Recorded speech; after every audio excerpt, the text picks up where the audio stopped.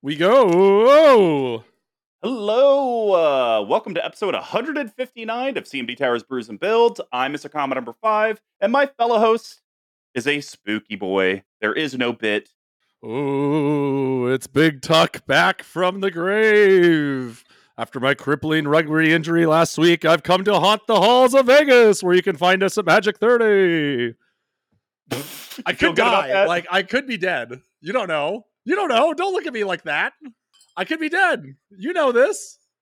I mean, this is true. I don't really get, and also, just for those playing the home game, I don't really get nervous about. So I have our first rugby game tomorrow of the season. Maybe the only game I'm playing this whole season. And the day before, so back when we were playing football together, by the way, you look very well rested. Before I get into all that, you're looking great. You're looking healthy. Have you been using moisturizer? What's going on here? No, I think it's like you and I were talking before we even went live for people that work's just been really busy, and honestly, it's been good busy type stuff. Like there's always frustrating crap that I hate. Yeah, right. It's work, right? Yeah, but I will say it's like leading to good stuff. So yeah, I think it's just. Do you feel like you've been sleeping better because of that, or no, not really. I didn't get any 2 a.m. text messages from you about Disney related properties, so that was a change of pace. Oh man, that She-Hulk finale was bomb. I heard it's like very meta, right? Oh, it's super meta. Yeah, I don't know. I'm excited about Charlie Cox being back in it. Spoiler, I guess, but everyone knows. So good. Yeah, so I like him a lot, but I don't know. I think that I can't be watching that. For those on Twitch, we just did get a new preview. I assume you're seeing Black Adam this weekend? Yes, me, Single Aaron, The Goat are all going, and Godfather. When? Tonight? Tomorrow? Sunday. We're doing a basic bitch day. We're all going to go get brunch and then go see the movie. God, it's like my nightmare. So I was gonna say, you remember back in football days, right? When we got on the bus or when we were like getting ready in the locker room, what was your like emotional, like what was your emotions, your feelings feel like? Like going to the game, it's very much like I'm in the zone, at least from what I remember. Like I didn't really want to talk to people. It's been a while. I just kind of was focusing on the game. And I always remember getting like that jitter in my right leg where I would just sit there and just like bounce my leg like really, really fast. That's such a random question. Why do you ask? Well, because like I said, I have my first rugby game I have my first rugby game since Canada tomorrow, right? Okay. And it may be my only rugby game I'm playing this whole season, which is a different story. But like the morning before rugby games, I'm a mess. Like I have no appetite. Like I get the shakes. Like I'm not social. I'm like a complete I'm like, what if I get injured? Something like that. And like I'm just like, right. And then the second it goes to kickoff, I'm like dialed in, like for the rest of the game. And I don't feel like even if I'm going down some 400-pound guy one-on-one for the rest of the game, I'm like completely dialed in, not nervous at all. Is that weird? That is like weird. I'm like shaking. And then I was talking to Scooty Shuffles, friend of the show, and he played football in all the way through junior college, I think. And he was like, no, I'd fall asleep like on the train, or like if they're taking buses, he'd be like asleep, like not nervous at all. And I was like, I don't know, man. I just get really anxious. So I'm a little worried about that, but I'm really excited. I'm really excited about this because when people will be listening to this, we will be in Lost Wages hanging out together in person. Oh my gosh. You know what I just realized?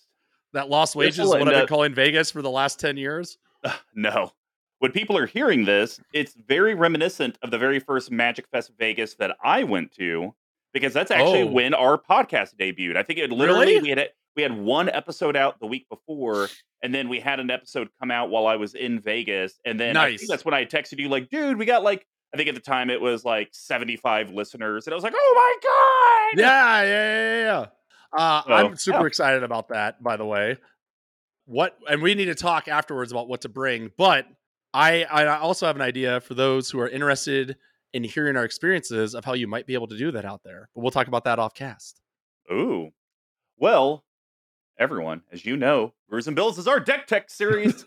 We have conquered our path to 32. We've done some exciting themes that EDH can support. and we're mixing it up and doing a chaos draft. We've done this a few Woo! different times, and it's definitely a fantasy draft with commander decks around some legends. We're kind of shifting it up a little bit. You're going to see a lot more of our content focused on legends that have just recently been previewed or just Yes. recently come out. And we're going to be doing that today. But before we start talking about the legend and exactly what goes into it, Big Tuck and I will each be doing the following. We're We're each gonna going to choose. Go ahead. Nope, that's it. Oh, I didn't okay. see. I'm pointedly not wearing my glasses to see how hard it's gonna be to get through this because I've been wearing them for too long. So I didn't see that there was a non-highlighted thing first. So please continue. Choose the quote unquote standard 8 cards each, and we will cover those before we start drafting. But we also need to make sure we leave in the deck 35 non utility land slots open. Then we pre-select 40 non-land cards, flip a coin to see who drafts first, and then go round robin until the deck is complete. But Big Tuck, what if you pick one of my cards? Well, then the other has to remove it from their draft board. Son of a bitch. Yes. What I got some. about the. Oh, well, we already talked about lands, but, We will be giving go a ahead and do it total. anyways. We will be giving a total land count recommended and only talking cards up to the available slots. Do you have? I don't think I have any straight lands in my list. Well, I definitely don't operate whether it's a straight land or gay land, but but no, I don't think I have any land. Well, okay, we'll leave that as Okay, a we'll loose we'll talk thing. about it. Okay. Yeah. But each of us will be doing the first 19 will be that snake person draft. So if I win the coin flip, which I historically have always done, True. and say Big Tuck, you may go first, he gets to pick number 1, but then I get to pick numbers 2, then 3, then he's 4 and 5, so on, Which so is forth. also what has historically happened, if I remember correctly. Absolutely. Yes. And then once we get down through our each 19, we're going to do a lightning round where it's just back and forth, Big Tuck and I. We'll do a quick pause for the live and YouTube audience, but a very short break for the audio only cast while we go plug the stuff into Tapped Out. And then we'll actually give you a look at the deck stats around it. So without further ado, let's get brewing. Today, we are focused on Baba Yaga or Baba Yaga, the Night Witch. Man, this is one that I picked out. I thought this was pretty darn interesting, if I'm being honest. Yeah. It seemed like a cool way. It seemed like a cool way to do spooky Golgari stuff without it just being straight busted on the card. Sure. So, Big Tuck, why don't you read who Baba Lysaga Night Witch is? I'll give some insights to the EDH rec data that's at least available as of now, and then we'll just kind of Excellent. talk about our direction for this draft. Yes, and we also should mention that because this is airing Halloween weekend, we do have a restriction. Do we want to talk about that now or later? Let's do that later. After Let's do that later. stats. Okay. Yeah. All right. Sorry, I didn't mean to. I didn't want to steal the thunder from you. Even though by saying that, I guess I kind of did. Anyway, Baba Lysaga Night Witch is a 3/3 legendary creature, human warlock, which is funny because I guess there's not witch subclasses, right? Or no, there absolutely is. Not. Is there? No, I think there. I'm pretty sure I have several. A Colas and Golgari. That's a green and a red, or sorry, a green and a black. And she has a pretty cool activated ability, as Mr. Combo alluded to. Tap, sacrifice up to 3 permanents. If there were 3 or more card types among the sacrifice permanent, each opponent loses 3 life. You gain 3 life, and then you draw 3 cards.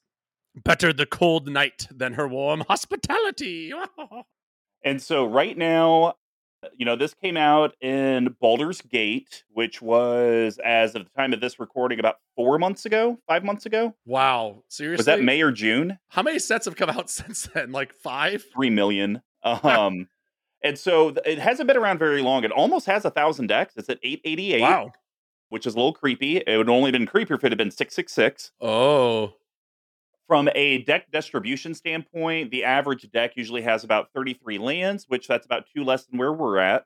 Yep. 30 creatures, 6 instants, 7 sorceries, 11 artifacts, 11 enchantments, and 1 planeswalker. You could definitely see they try to disperse an even amount among the permanents team because of her activated ability. Average mana curve, it doesn't actually give a specific number breakdown, but it looks like it's probably in that 3-2 to 3-6 range, somewhere in there. Yeah. And so, yeah, we did have a spooky, as Big Tuck kind of spoiled, restriction around this.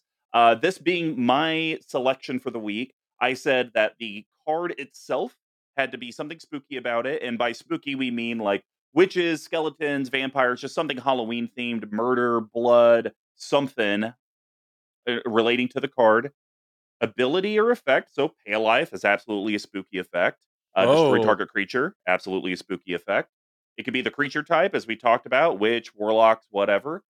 But then the other thing that we did do is that if there was some art printed, because I've already gotten Big Tuck for one of his standard 8s, if there was one that had some spooky art, that counted as well. So Big Tuck, before we kind of go over what our standards were for the deck, how did you approach building this? Did you try to do anything creative or different? I tried to kind of play a more of a mid-range strategy. I tried to lean into I think I only have like 4 or 5 instants and sorceries, so I'm playing pretty heavy on the permanent space. I think and this I'm pretty sure I read this a lot. I think tokens are going to be really critical, like generating tokens and that sort of thing to be able to sacrifice at least for one of the permanents there. Hmm. So I built around that. I pulled out some pretty deep spooky stuff that is still on theme with a fair amount of graveyard recursion and graveyard abilities, that sort of thing. So I'm in a normal world, I'd be playing this as kind of like a mid range Golgari value sort of turbo value sort of deck. So a lot of on sacrifice triggers, that sort of stuff. How about you? What'd you Gotcha. do? You know, for me, I really tried to, and sorry about that, YouTube and Twitch. I was trying to refix my window size. Oh, there So we for go. me, I really leaned into all the different permanents. I was like, okay, Okay, yeah, I started doing Scryfall searches, and it was just like, okay, let's just look at all the enchantments that work in Golgari. Let's just look at all the artifacts and planeswalkers. And that's really how I built my list. And I really tried to gravitate to things that had the multiple types. So that way, yeah, when you did do the sacrifice, you could only sacrifice one, and it might qualify all 3 permanents. right. So that was a real big focus for me. But I do agree. I think this is going to be very much a mid-range value type deck. It's really, I think you're going to do your basic Golgari, loss of life on your opponents. You're going to get Yep. you're probably going to pay some life, but you're also going to gain life like Golgari does. And then for me, the draw 3 cards I thought was very, very powerful. If I could trade 2 tokens or 2 permanents that I'll be able to recycle later, and it would qualify for the 3, and I get 3 cards off of that, that's really, really powerful. Nice. Yeah, yeah. Plus, it's given us those abilities to get stuff in the yard when we want it there. Because you may even do this and be like, you know what? I'm just going to sacrifice this and not get the effect because I want it in the yard because I have something else to reanimate it or something like that. So Definitely. I think this commander gives you a lot of legs and a lot of directions that you can really run with. Yeah, for sure. Agreed. I think it's gonna be a fun one, and especially because it's spooky. So if we look at the standard cards that we've already added in, like I said, we each picked 8. I'll quickly go through the sorceries and creatures, and then Sure, Tuck, if you wouldn't mind doing the artifacts, instants, and enchantments. you got it. So, sorcery wise, it looks like Big Tuck added in Bala Jed Recovery, which is a really good card. 2 colorless green sorcery, return target card from your graveyard to your hand.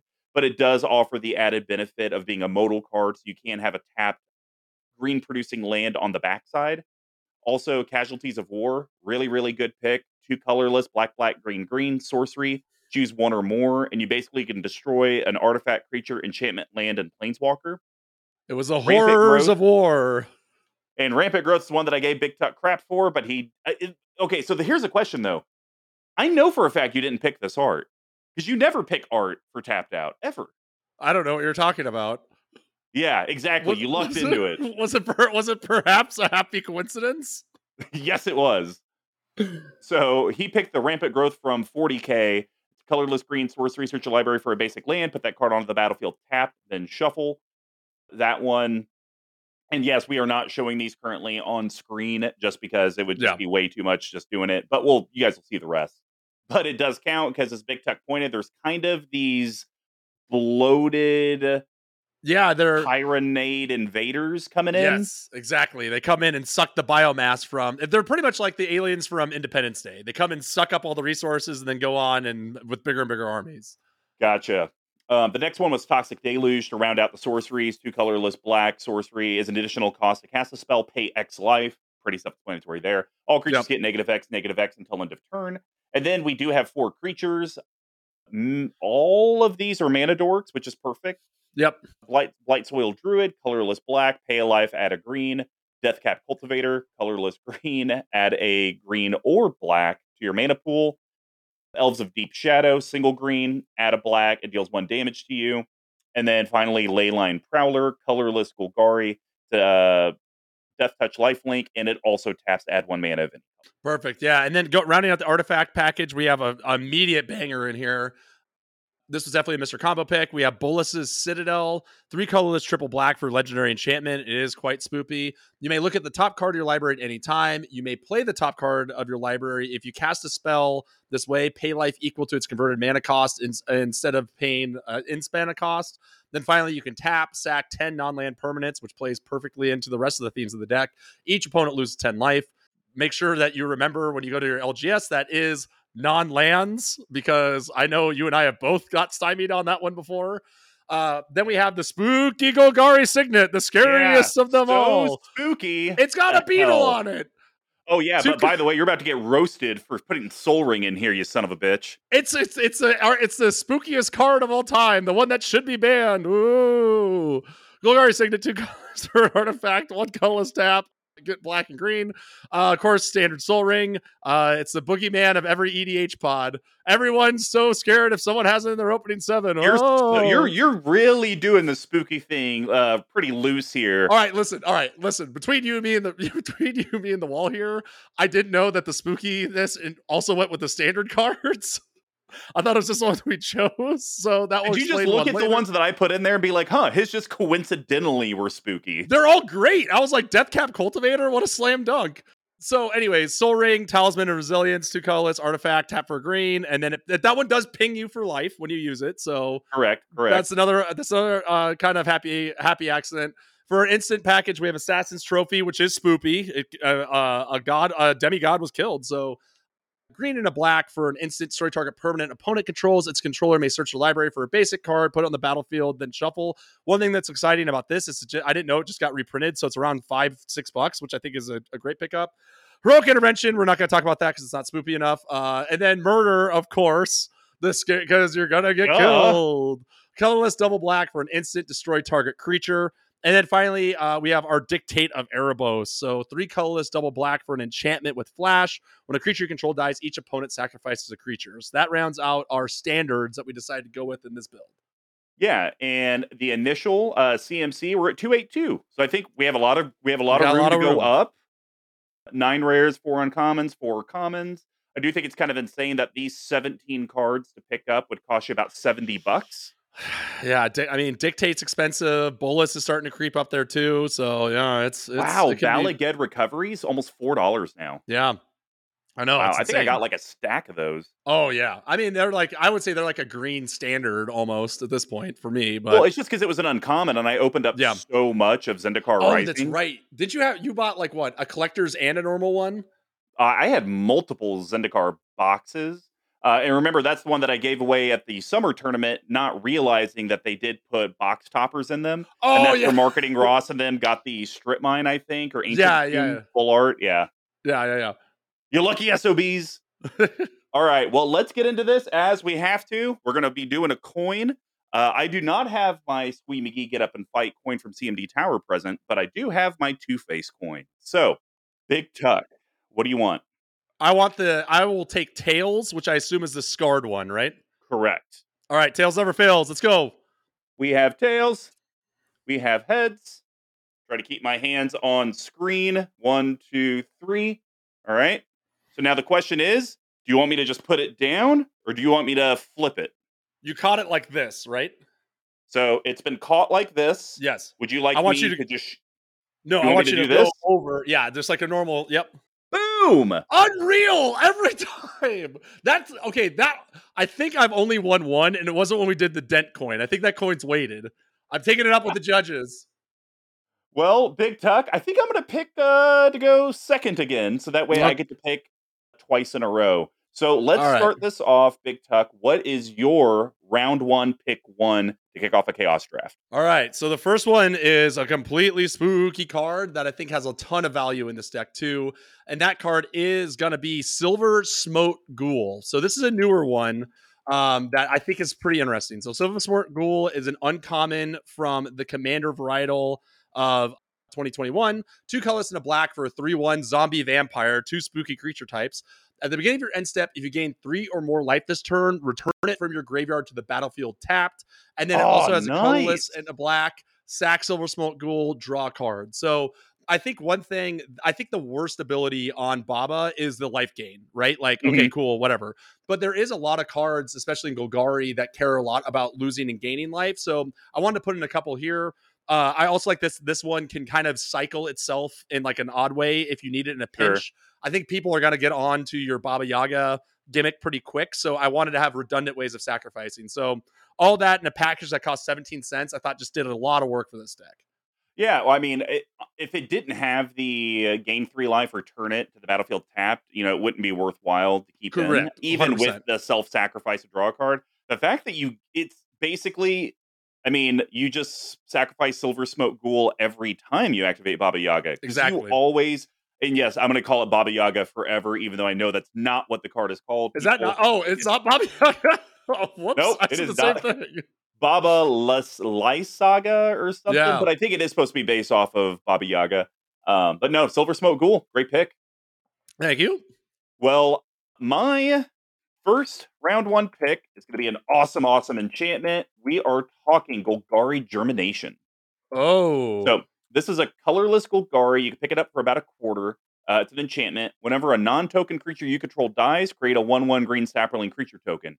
Wow. Honestly, pairs great with your Silver Smote because it's like, oh, that dies. Boom. We now have a token that just replaced it, and it's going to come back to the battlefield. Yeah. So once you do it first, every time you sacrifice the Smote, you're actually paying for 2 of the 3 things that you needed to sacrifice. Hell yeah. I've never seen this card before, but like, why isn't this played in like every Golgari sack deck? It's so good for 3 mana. What's not to like? Not exactly sure, to be honest. I thought it was a great pick. Yeah, okay. Slam dunk. Love it. So as I had told Tuck, I kind of did my searching and my prep for this a little bit different. So I'm going to be bouncing around my list. I didn't necessarily rate them exactly how I would, but I think for round 2, Wishclaw Talisman is so good in this deck for a very specific reason. This was on my list too. Artifact. Yeah. This was a late one.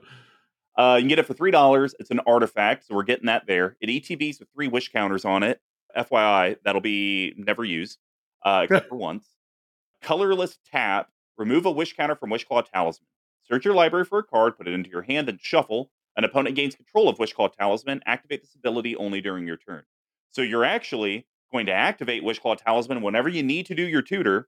Sure. With the effect on the stack, you're then going to activate Baba Yaga, sack the talisman. Your opponent never gets it. It counts as an artifact, and then you just need 2 other types. So it's almost trying to think of the 3 mana tutors that this would like qualify. So effectively, you got your demonic tutor with a 1 mana reduction, but it's kind of like putting it in the bank. Like, let me put 2 mana out here. It's here. Whenever I need to, a single colorless will now go fetch me my card. Definitely. And as long as Baba Yaga is untapped, I'm just going to... And this would be a good example, Tuck, of like, I'm just going to sacrifice this one thing. Yeah.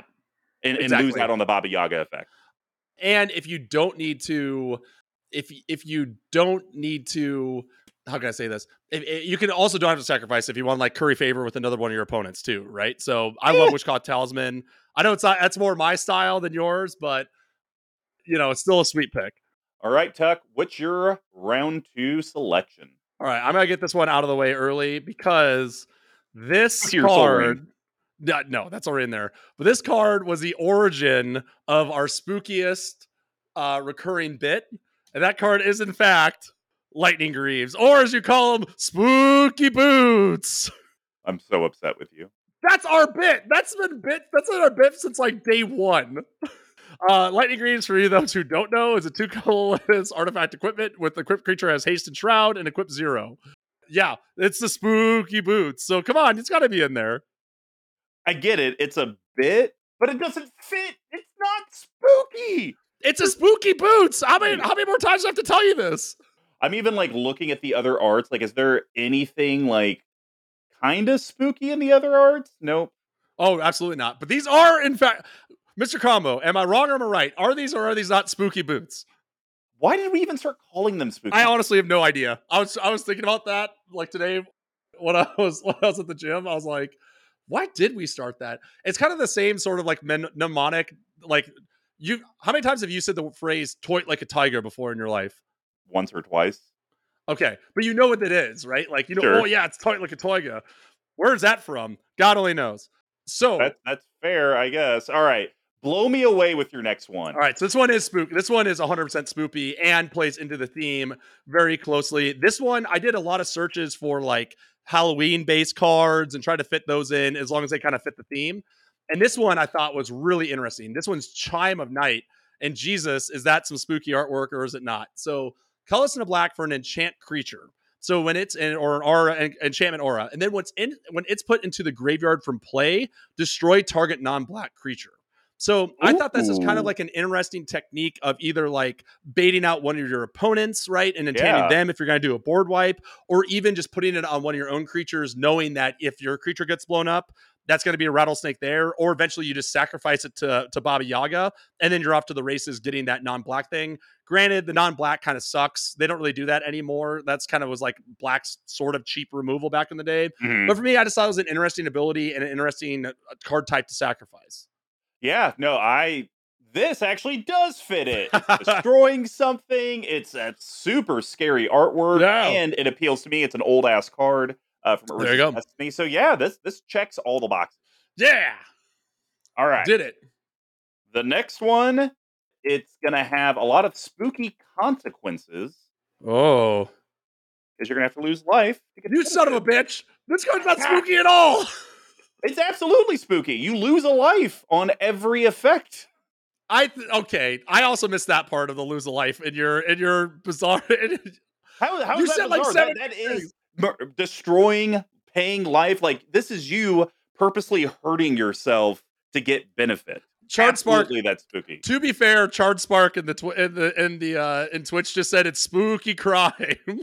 There we go. So Black Market Connections, 2 colorless black. Holy crap, $31. Yeah, bro. It's an enchantment, so this can also help us get to our 3 permanent types. But at the beginning of your pre-combat main phase, I love that they do that instead of upkeep.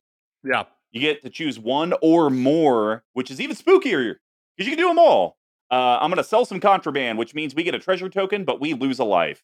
I'm going to buy information. We're going to draw a card, and we're going to lose 2 life. Hire a mercenary. Create a 3/2 colorless shapeshifter creature token with changeling. You lose 3 life. Now, here's the cool thing, Tuck. In this deck, we're doing all 3 probably every single time. Yeah. And what's interesting is you and I have talked about this card in the past, maybe for one of your decks, maybe for something else. And I think you and I had pretty much said that the hire a mercenary we would never do. It was always, well, I'm going to pay 3 life, draw a card, get a treasure token.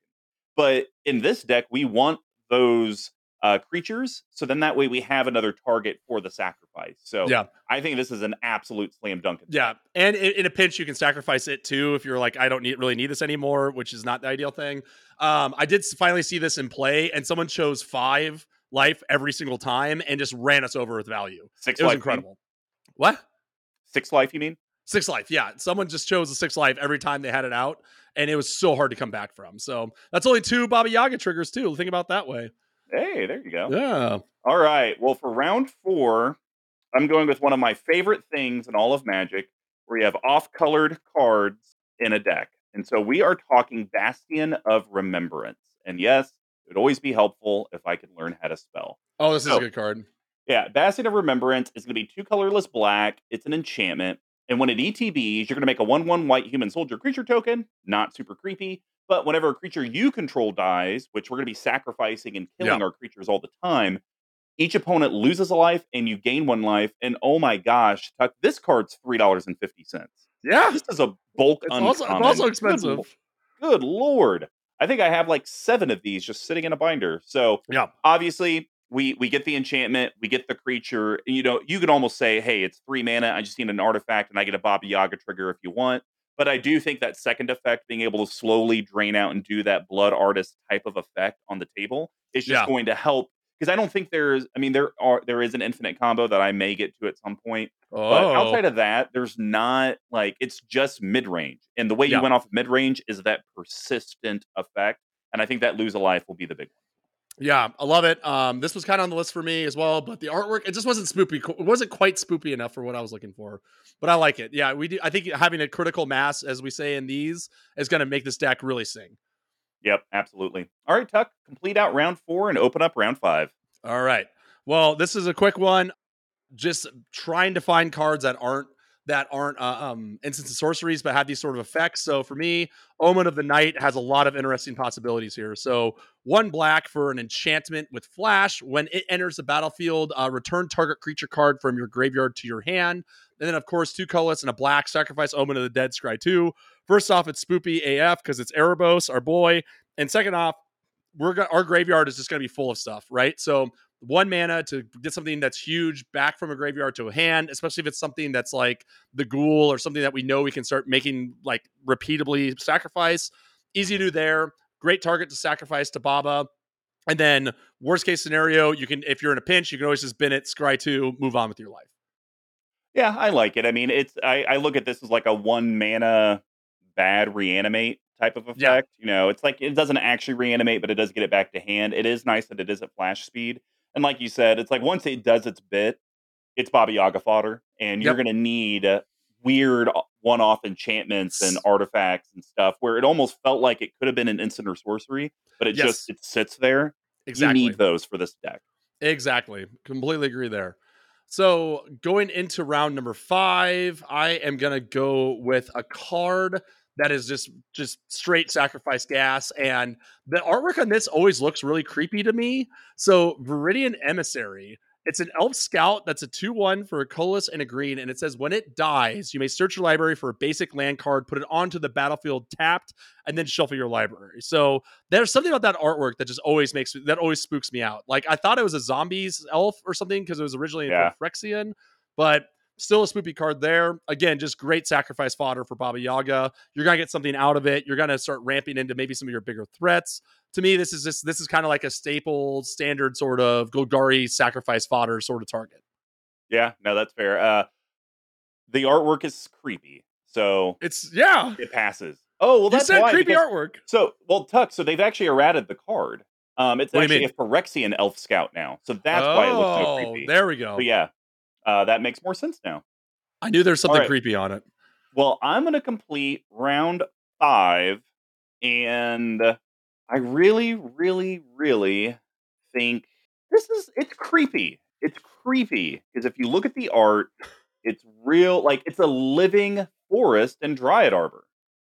So Dryad Who's Arbor. playing fast and loose with the rules now? Well, come look at that artwork. It kind of reminds It- me of that forest in Lord of the Rings that the company Yeah. goes through, and like the trees are like alive, and it's kind of creepy, Right. and or like the trees that the headless horseman would ride through. Come on, that's scary. It is somewhat creepy, but you're on notice. You're on notice for this. So this is a land creature. It's a forest dryad, and that's why I was trying to Yeah. stretch it because it fits so damn good. It's a land creature, forest dryad. It's a 1/1, but it doesn't have a casting cost. Fam, as the young kids call it. You play this as your land drop, but it does have summoning sickness. You can't tap it until the next turn. But I think you have to have this. You need Yeah. as many of these creature plus whatever else in the deck as possible.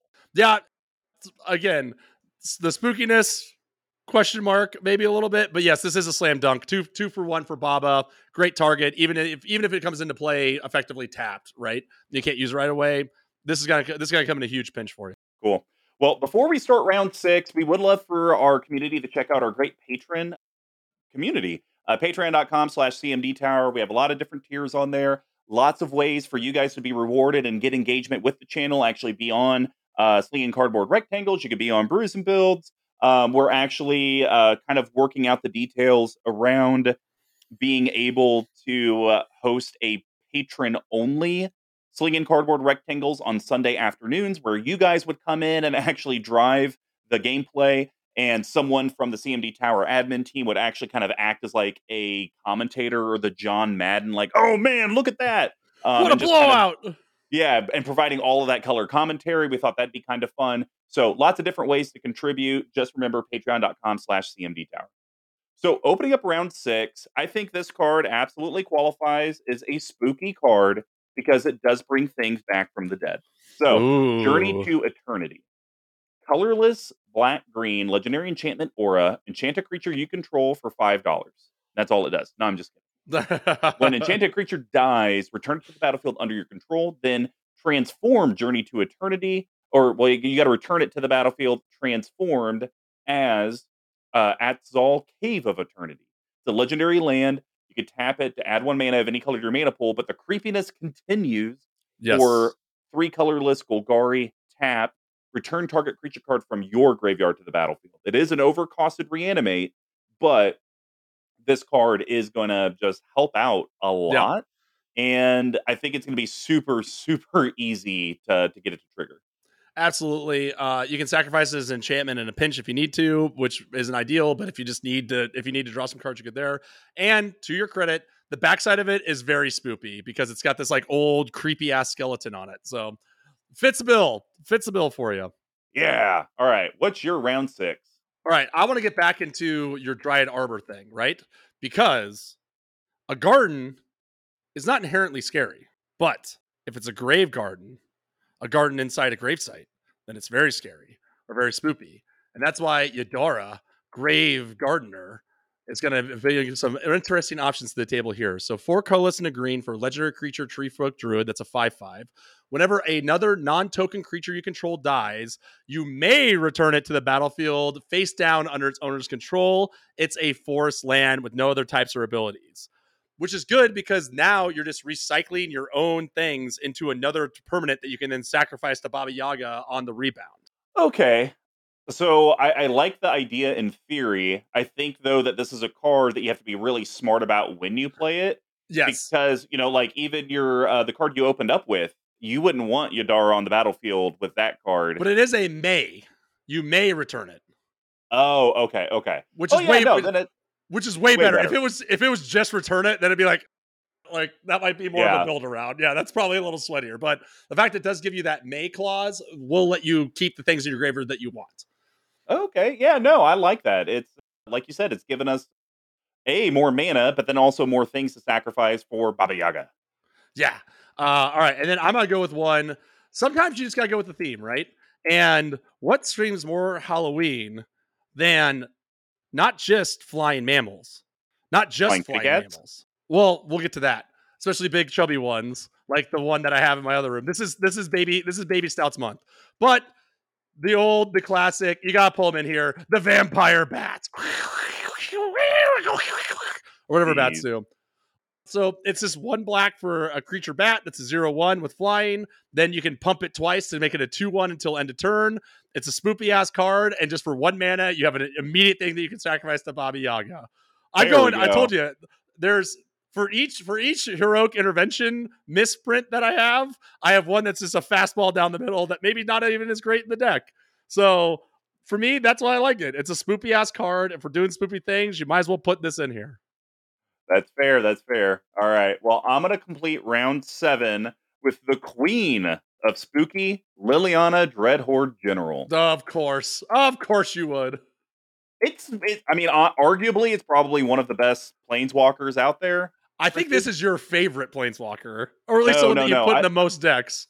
No, it's the Liliana Last Hope. That's my favorite planeswalker. That's the one that I would run in as many decks as I can, and I usually ultimate it almost every time I play Yeah, it. you do put this one in a ton though. You gotta admit. I only have it in 2. I just mean in the lifespan of B&B, I would say we've talked about this card in your cuts and ads that's or the fair. deck maybe 30% of the time. All right, so it's 4 colorless, black. It's a legendary planeswalker Lily. The cheapest copy you can get $20, and that's the secret layer. Yeah. Gosh, they don't even have the War of the Spark Japanese version like price listed. It must be thousands. And what it does is a lot. Comes in with 6 loyalty. Whenever creature you control dies, draw a card. So now when you're doing your Baba Yaga stuff, potentially getting 4 cards, 5 cards maybe, depending on how many creatures you're sacking. And heck, this even gives you the incentive to do the Baba Yaga, even if you don't have the 3 different permanents. Because it's like, Right. well, I'm going to draw 3 cards. Exactly. +1, make a 2/2 zombie creature token. Spooky. -4, each player sacks 2 creatures. Spooky. Double -9, spooky. each opponent chooses a permanent they control of each permanent type and sacks the rest. It's so goddamn spooky, the table will quit. It's a great card. This is one I've been meaning to buy and go to our future soon to be potential sponsor drop and get like 10 copies of, because it is insanely good. So good. All right. Round 8 kicking off. We're going with another spooky planeswalker in Tevish Zat Dumafool. Ooh. 4 colorless black, We like legendary you. planeswalker Zhat. It's a mythic, cheapest copy is about $6. +2, create 2 0/1 black throw creature tokens. Oh, and it comes in with 4 loyalty. +1, you may sack another creature or planeswalker. If you do, draw 2 cards, then draw another card if the sacrifice permanent was a commander. -10, gain control of all commanders. Put all commanders from the command zone onto the battlefield under your control. So Oof. really, this one, the spooky artwork, I mean, that's really, really creepy as hell. Yeah, he's creepy. It does do sacrifices, which I would, that's spooky. Thralls are really ugly looking, creepy things. Disgusting. Like, Tuck, when I see the token of the Thrall, it reminds me of those little things in the Halo series that would scamper around and you have to use your machine gun. Yeah. Oh yeah. Head crabs, if you will. Yeah, love it. I always forget he's partner too. I just can't keep up. It's too much. All right, Tuck. Well, what is your round 8? This is another grain card. I probably should have put this in instead of Heroic Intervention because I think it's insanely good in here. But of course, and it actually counts. The classic, exactly. Deathrite Shaman, spooky AF, tons of skeletons in there. Hybrid Golgari for 1/2 Elf Shaman. X-tap, exile target land card from a graveyard. Add 1 of any color mana to your mana pool. 1 or black tap, exile target instant or sorcery card from a graveyard. Each opponent loses 2 life. 1 green, exile target creature card from a graveyard. You gain 2 life. This was like the first Planeswalker, in my opinion, they ever actually printed. Just 3 insane abilities.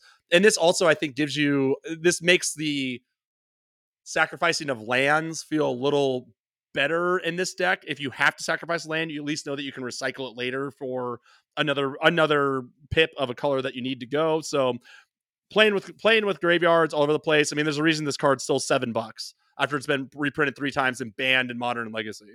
Yeah, that's insane. But also, I mean, I know this isn't usually your play style, but the rest of the world, Cracklands, absolutely, this is perfect fodder for your high-end fetch lands or even your low-end. I can't even Terramorphic Expanse. I do remember. Sure. Yeah, there you go. I know. I've cut Evolving Wilds and Terramorphic Expanse out of almost every deck I own. I think it just does not hold up. Well, what's your round 9 starting point? This one's really quick, so we don't need to go too far into it. But Hagra Mauling to me is like a slam dunk in here, obviously, as well. So 2 colorless, black for an instant. It's creepy AF because that poor core person's about to be eaten. It costs 1 less to cast if an opponent controls no basic lands. Probably not going to happen, but destroys target creature, and then it flips over for a tap land. So for me, I think this is, again, a card in this deck that's way more modal than it seems, because even if it is a tapped land, if you don't need it, that's something that you can just play from your hand to sacrifice immediately to Baba. Just knowing that if you don't need the mana there, and then obviously staple kind of removal spell. Not quite as good as Murder on the front half, at least not all the time, but for me, just kind of an easy inclusion in your Golgari decks. Yeah, I think that's fair. And honestly, Tech, I mean, the way that we're going here with a lot of these modal lands or utility lands, I mean, we might be land flooded to where if someone actually wanted to take this Chaos Draft and actually build it IRL, they might actually cut some basic lands. Yeah. Cut, some of the lands that we would add after the episode. Because I think we're seeing that there's a lot of spooky AF, but very good utility cards that also can produce mana for us. Exactly. All right. Well, I'm going to complete this one with Moldervine Reclamation. Oh, it's so good. Oh, it's so good. 3 colorless Golgari. It's creepy. It's a cemetery. It's middle of nowhere. It's an enchantment for under 30 cents. Whenever a creature you control dies, gain a life and draw a card.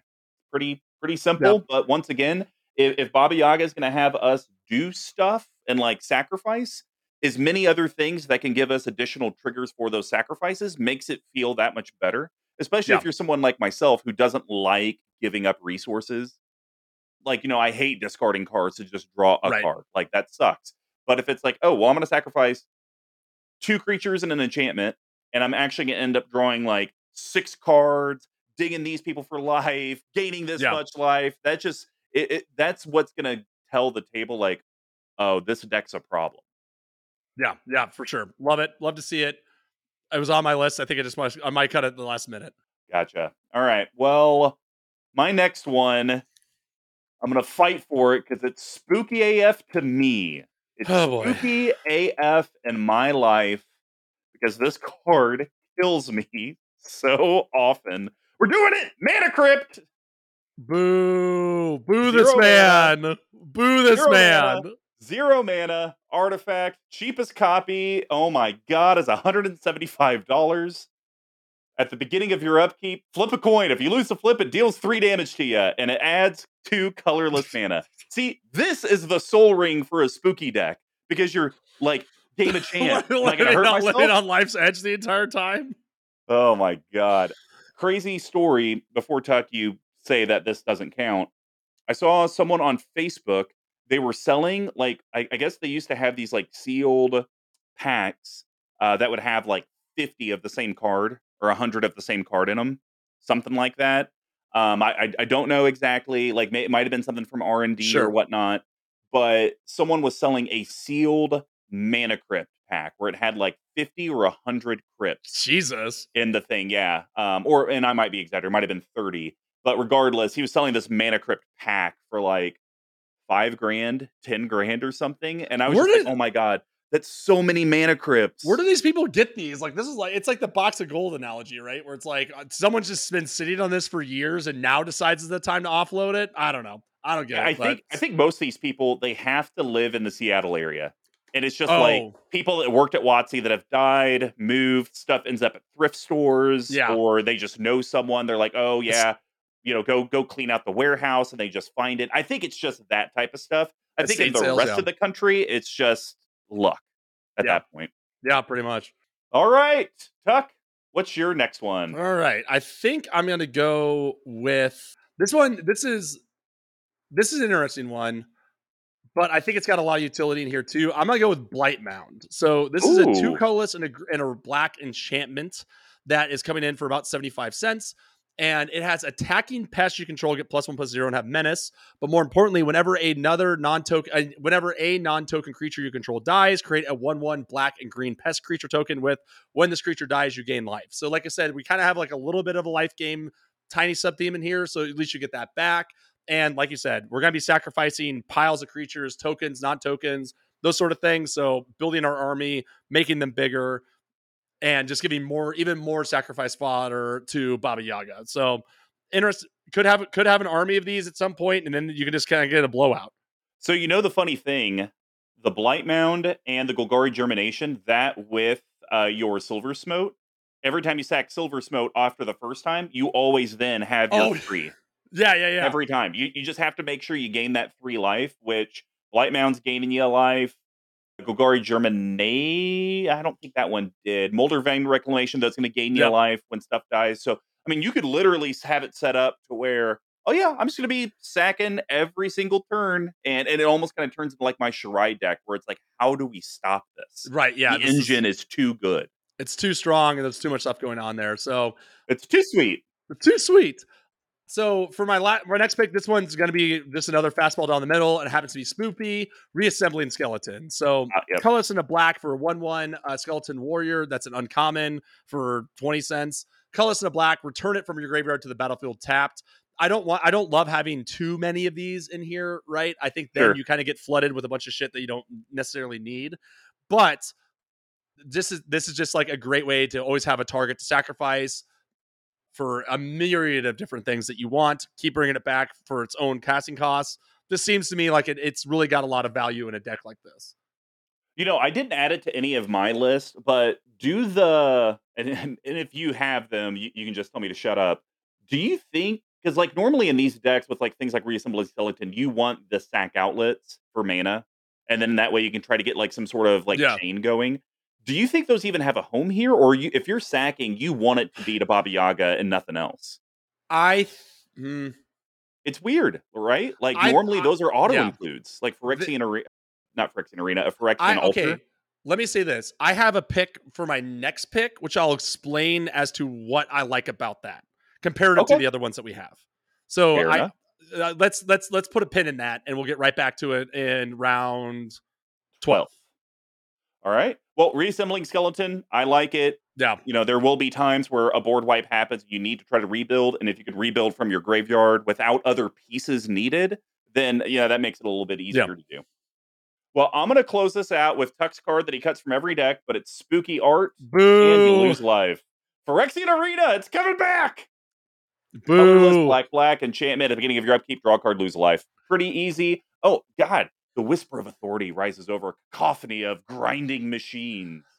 Should we start? If we don't have spell. anything to say about this card, should we just do that in a spoopy voice? Sure. So here's what I like the most about this. You already have black market connections in this, so you can literally just play this and then just sacrifice it to Baba Yaga the same turn because you already have the better version of the card in here. That's why I like this card in this deck. Slam dunk. Crazy. All right. Well, my next one is actually Kaya's Ghost Form. I think this good is one. so Great. good. Yeah. Slam dunk. Slam dunk on here. So Kaya's Ghost Form, single black, 36 cents, enchantment aura. Cool thing. Enchant a creature or planeswalker you control. When enchanted permanent dies or is put into exile, so basically they got to shuffle it or bounce it, return that card to the battlefield under your control. I mean, it's an absolute slam dunk. If you could throw it on your planeswalker, and it's like if you really needed that Baba Yaga trigger, you could target this, the planeswalker, and a creature to get your thing, or just target the planeswalker or whatever else. Heck, this is good because if we do want to ultimate our Liliana, she dies, but then it'll come back, and then it doesn't. The pain train continues. So I think this is a great pick. Yeah, I'm big on it too. I think this is also a great target for your commander, right? Same thing that we were talking about. You either get it back or you can just sacrifice it if you need it in a pinch. So love it. Can't say enough good things about this card. All right, Tuck. What is your round 12 and the story behind it? So the one, where did it go? Oh, here we are. So I think the card, like the altars of the world, I don't know if we're ever going to be that mana starved in this deck because so far most of the stuff we talked about is pretty low end, so we can sacrifice it, get it out quickly, and go. So that's why I think a sack outlet in the form of a card called Fiend Artisan, which is definitely spoopy, has a ton of range in here. So this is a card that was really hyped when Ikoria came out, then kind of fell by the wayside. And now it's only $6. I think I'm going to pick up a copy of it too. So Golgari hybrid for a 1/1 creature nightmare. That's a mythic rare, so already spooky enough. So number one, it gets +1/+1 for each creature card in your graveyard. So already this is going to be a good late game pick there, right? So then we have X, and then Golgari hybrid again. Tap, sack another creature, search your library card with converted mana cost X or less. Put it onto the battlefield, then shuffle your library. Activate this ability only anytime you can cast a sorcery. So for me, this is something that makes like, what's it, Birthing Pod? I kind of like this one as like a Birthing Pod kind of plus, right? Where it's like you can sacrifice your Reassembling Skeleton, pay 4, and then go get a 4-drop or whatever you want to do, like along those lines, because it doesn't have to deal with the creature card that you're sacrificing. So for me, if we're gonna have another auxiliary sack outlet, I'd rather have something like this that in and of itself could definitely be a big threat, right? I mean, it could be in this deck, it could be a 10-10 or a 12-12. And also it has a sacrifice ability. So this is more of the kind of like free sack-ish that I'd rather go with. Yeah, I agree with that. And I mean, you said Reassembling Skeleton. I'm thinking every token that we're producing. Oh, yeah. Like, normally that's why Birthing Pod and that stuff like sucks because it's like, man, it's based off the CMC and it's +1. So it's like, great, I'll go get a 1-drop. How many of those do I actually have in my deck? Versus this, I'll sack that, token. And I didn't really have anything to play this turn. Let's pay 7 and see what 7 or less drops I have in here. Maybe there's a Mikaeus or something like that. Absolutely. I really, really like that. That's a good pick there, Tuck. Thank you. All right. So to round this off, especially because I can see the notes and I know it's going to be happening after yours, this was the card that came to my mind immediately when you gave me this deck, when you said the commander and the spooky theme. And I think this card is so cool, but it's so niche. Like it's so hard to play. So it fits everything. deals with creatures dying, deals with spoopy things, deals with reassembling skeletons. And that card is our old pal and friend, Skeletal Swarming. Let's go. 3 colorless, a black and a green for an enchantment. Each skeleton you control has trample, attacks each combat able, and gets plus X plus 0 or X the number of other skeletons you control. At the beginning of your end step, create a 1/1 tapped black skeleton creature token. If a creature died this turn, create 2 of those tokens instead. It's amazing. It does everything this deck wants. It's spoopy because it's got your skeletons. It's going to pump your reassembling skeleton into something that might actually be a threat at some point. Magic Christmas Land for sure. But we are going to be sacking creatures every single turn that we have. Whether it's to Fiend Artisan or whether it's something else, we are always going to get those two skeleton creature tokens. And I bet you this. Moldvine Reclamation, Phyrexian Arena, Black Market Connections, no one's going to do anything about this card. If we get it down early, this card's going to run people over and run them out of the game. Slam dunk, best card in the deck, no questions asked, total build around for me in this deck. I'm really shocked that they didn't have for the end step clause if a non-token creature died this turn. Like, how did they miss that? Maybe it's because it's a bulk rare, or scratch that. The Ampersand is $33, but it's a perfect like cycle in of itself, right? So this was a card I would build this deck around if I was going to build this in real life, because it just does everything that you want. Well, I think this card is also one that you'd want to build the deck around. Some call it a massacre. You bastard! I love how so far I've only stolen stuff from you, but yet you have yet to steal anything from me. Let me tell you, we haven't even gotten to the weird stuff yet. So Meathook Massacre is the best card ever printed in black. Yeah. And it is a legendary enchantment. So it has recently been banned in standard. It's still a $50 card, which is insane. When Meathook Massacre ETBs, each creature gets -X until the end of turn. Whenever creature you control dies, each opponent loses a life. Whenever creature an opponent controls dies, you gain a life. So it's spooky all over. Literally, the card art and the title of the card, scary as hell. And the actual effect will put fear into the table's hearts. Is this a? I have nothing more to say about this because I was on my pick. The only thing I'll say is this a black staple now? No. You don't think so? I don't think so, because not every black deck cares about its creatures dying. True. So now if you wanted to say, hey, is this now up there with Toxic Deluge as a or not Toxic Deluge? Oh my gosh, what's the black? And then when you it'll shuffle back into your library. Black Sun Zenith. Black Sun Zenith. Now, if you wanted to say, hey, is Meathook Massacre now on the same level as Black Sun Zenith? Like, if you're putting in Black Sun, you might as well do this. Yeah. That I can get on board with, because they're both X. They do this minus effect to the creature to the board. I like that. But as a black staple, I think you have to have a lot of the creature aspect, too. Mm-hmm. It's not good enough on just removal by itself. Sure. Yeah. That tracks. All right. Well, that's going to complete round 13. Before we head to 14, we'd love for you to go check out abyssproxyshop.com. And if you do and decide to make a purchase, if you use code CMD Tower, you're going to get 10% off. Please, for the love of Christ, it's CMD Tower, all one word.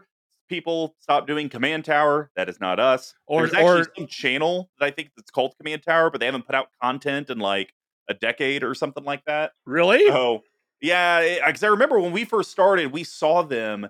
And because I think we were having issues getting like domains and stuff. But anyways, they do have a great proxy playtest collection on there. They usually print on demand. They can do custom decks. I've had multiple custom decks done by them. It's usually, I think, about $400 to get a full 100-card deck. And you could pick the card art. You could pick the titles of it. You can really dictate every piece of it. Or simpler way, just go on there, search the catalog, and you can get proxies as cheap as $3. So with Wizards of the Coast making it okay for proxies, it should be okay for you too at abyssproxyshop.com. Hot take. All right. Round 14. I'm okay. Oh, you're gonna roast me for this one, but that's okay. Good. It's been happening enough. I think the card art is kind of creepy, just like in what they're doing.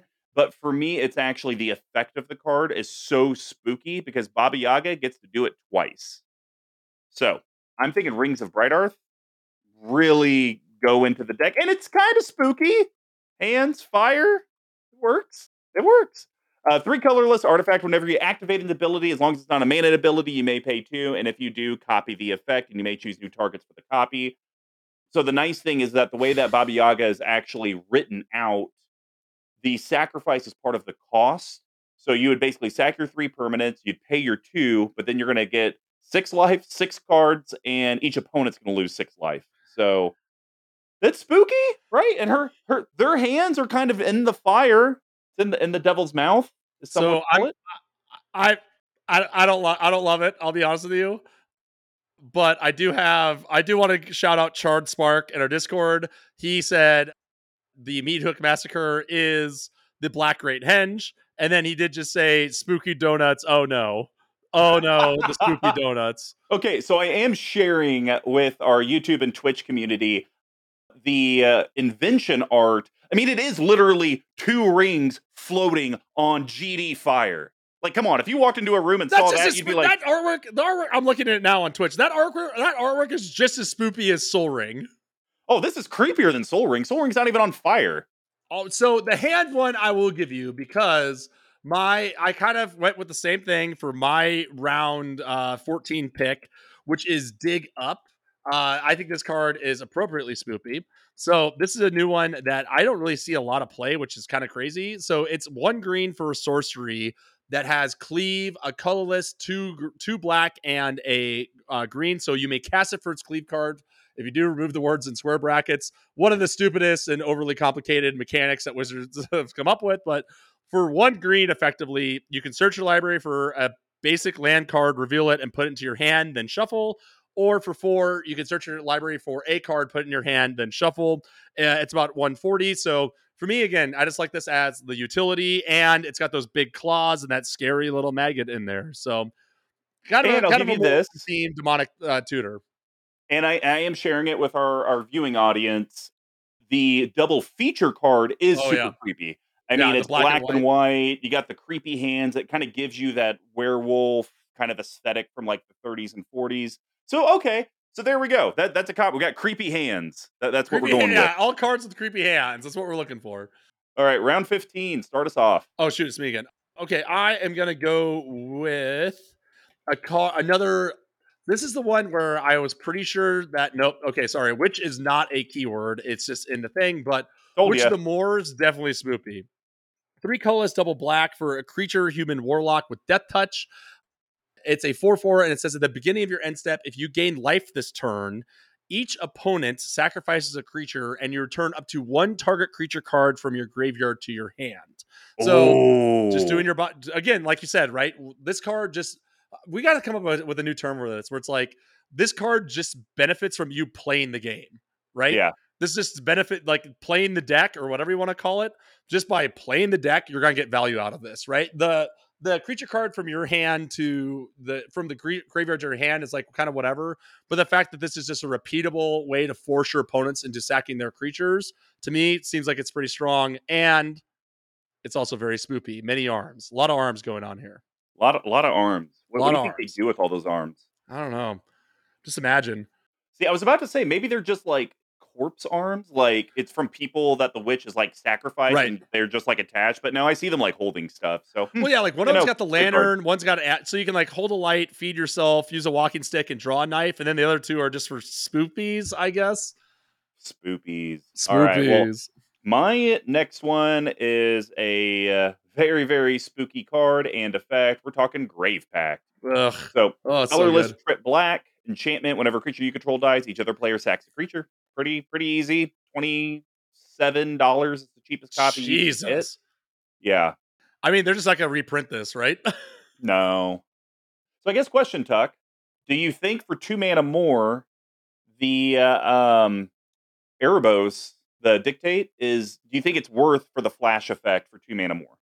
I think it's only 1 more, right? Because Dictate's 5 and this is 4. Is it 5? Oh, okay. Yeah, 1 mana for flash then? That seems pretty easy. Yeah, it's slam dunk. I mean, if I like Dictate more just for that, because it's kind of a got you, and multicolor decks, you're getting the 3 pips is kind of a little bit trickier. But honestly, in this deck, like if you're in for a penny, you're in for a pound. So you might as well just have them both, right? Like you're gonna get this equal value out of both of them. Well, my round 16 pick, we're kind of going back to trying to get the multiple types within. We are talking Noxious Gearhulk.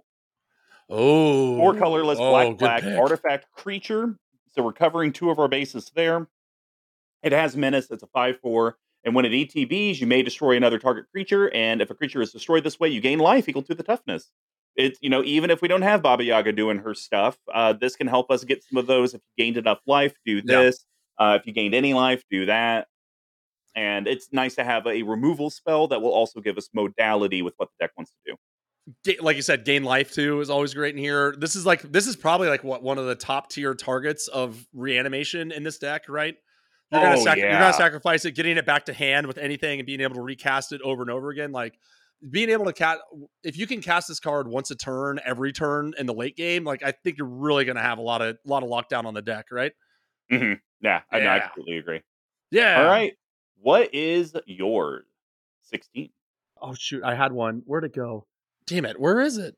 All right, I'll go with something. Oh, here we are. So we don't have a ton of planeswalkers in here, right? But we do have some certain ways to tutor up some creatures, perhaps. So for me, I thought that our old pal Grist the Hunger Tide would be an interesting pick in here. So Grist, for those playing the home game, is a colorless green and a black for legendary planeswalker Grist. That's a mythic for around $5. That's a guy with 3 loyalty. As long as it's not on the battlefield, it's a 1/1 insect creature in addition to its other types.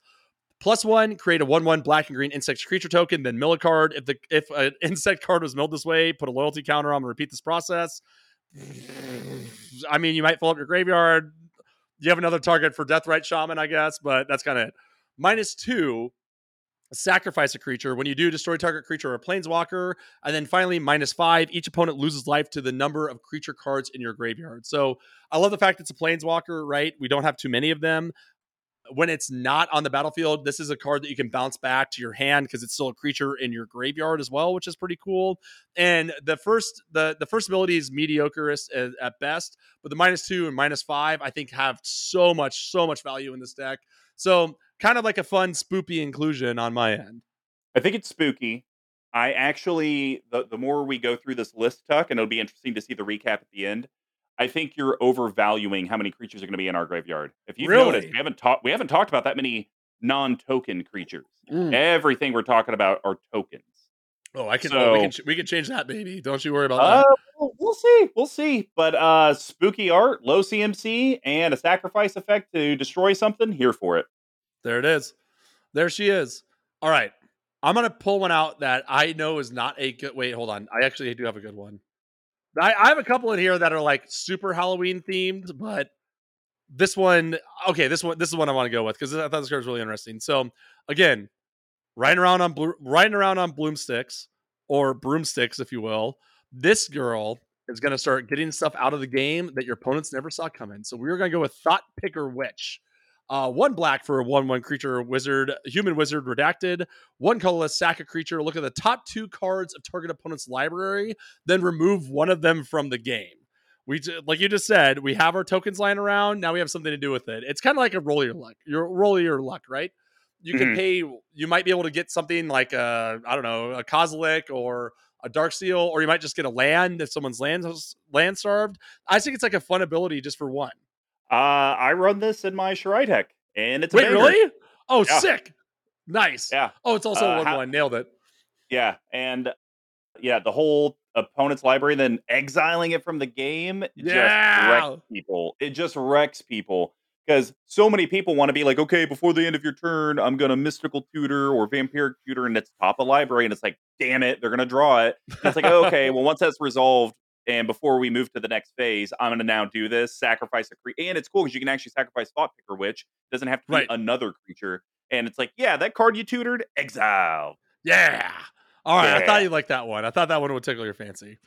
All right. Well, I'm going to complete out this round with a very, very scary looking card, and your table will be scared when it lands. Wurmcoil Engine. Oof. So it is spoopy.